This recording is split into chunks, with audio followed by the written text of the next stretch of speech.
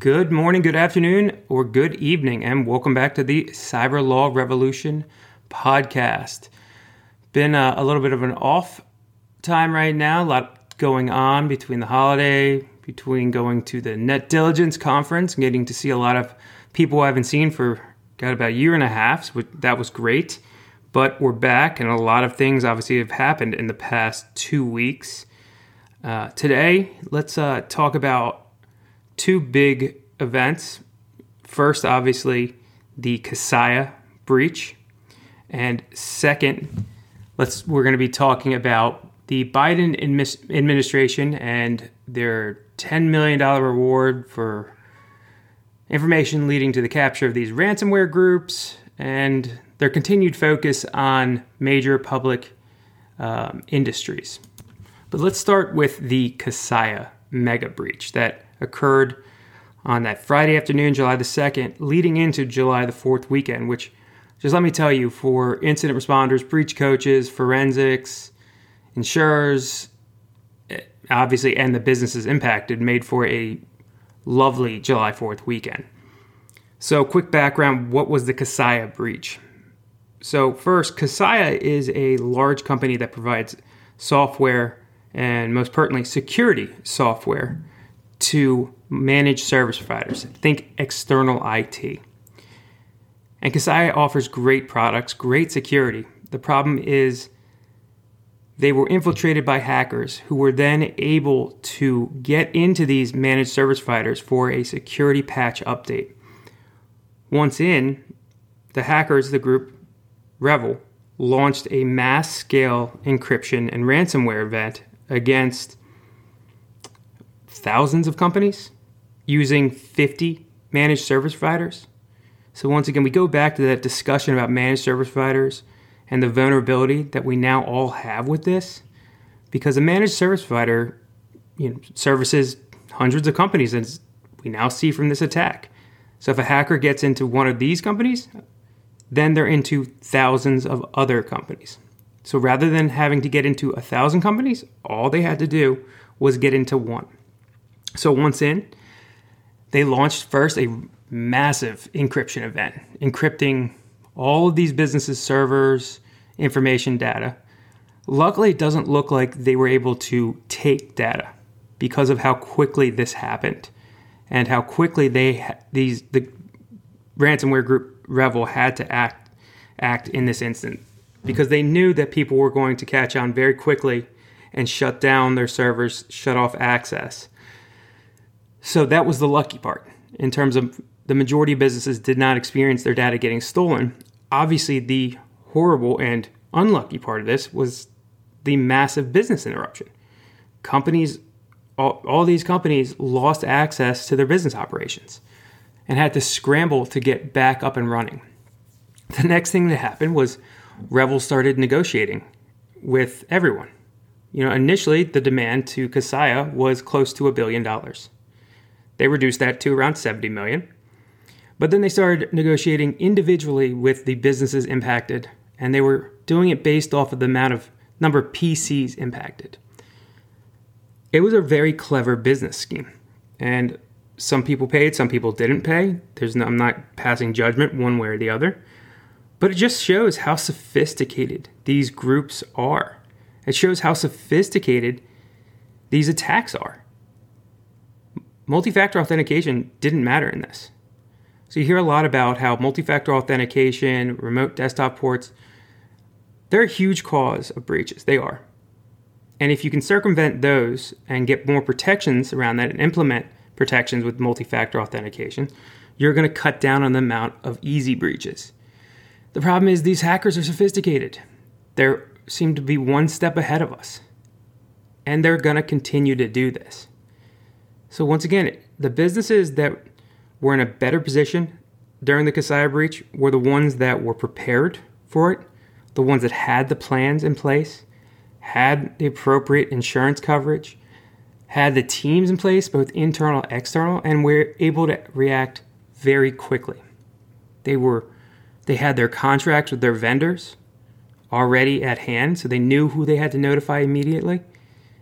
They were able to implement this plan, the incident response plan, to really minimize the harm that could come from this incident. So I'm a broken record, but it's the truth. Prepare. Prepare for these events because you'll be in a better position to deal with it. Now, let's shift to talk about the more geopolitical aspects of these breaches and the government's response to this. Well, the government came out similar to after SolarWinds, after Colonial Pipeline, with a lot of hard talk, a lot of red line talk. And now they've launched a website to help people who are dealing with ransomware. They've consolidated some resources, and now they're offering a $10 million reward for information leading to the identity of these ransomware groups. All very nice steps, all very good steps. But it's not enough. It just isn't.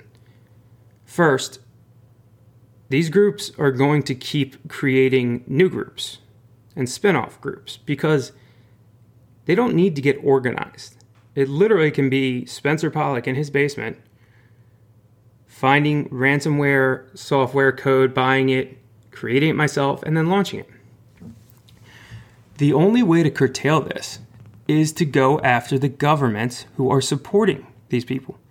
And we're joking and kidding ourselves if we really don't think a government like Russia is supporting this. They might not come out and say it, but the truth is, these groups don't attack Russian companies. They don't attack Chinese companies. They don't attack Iranian companies. Why? Because they're supported by the governments, and they don't want to bite the hand that feed them. You know, these governments probably aren't getting monetary value from it, but I can guarantee the impact on our country and the Western countries and the industries that are being attacked directly benefit them because it sows chaos, confusion, and harm to our society. I'm very firm and adamant about this.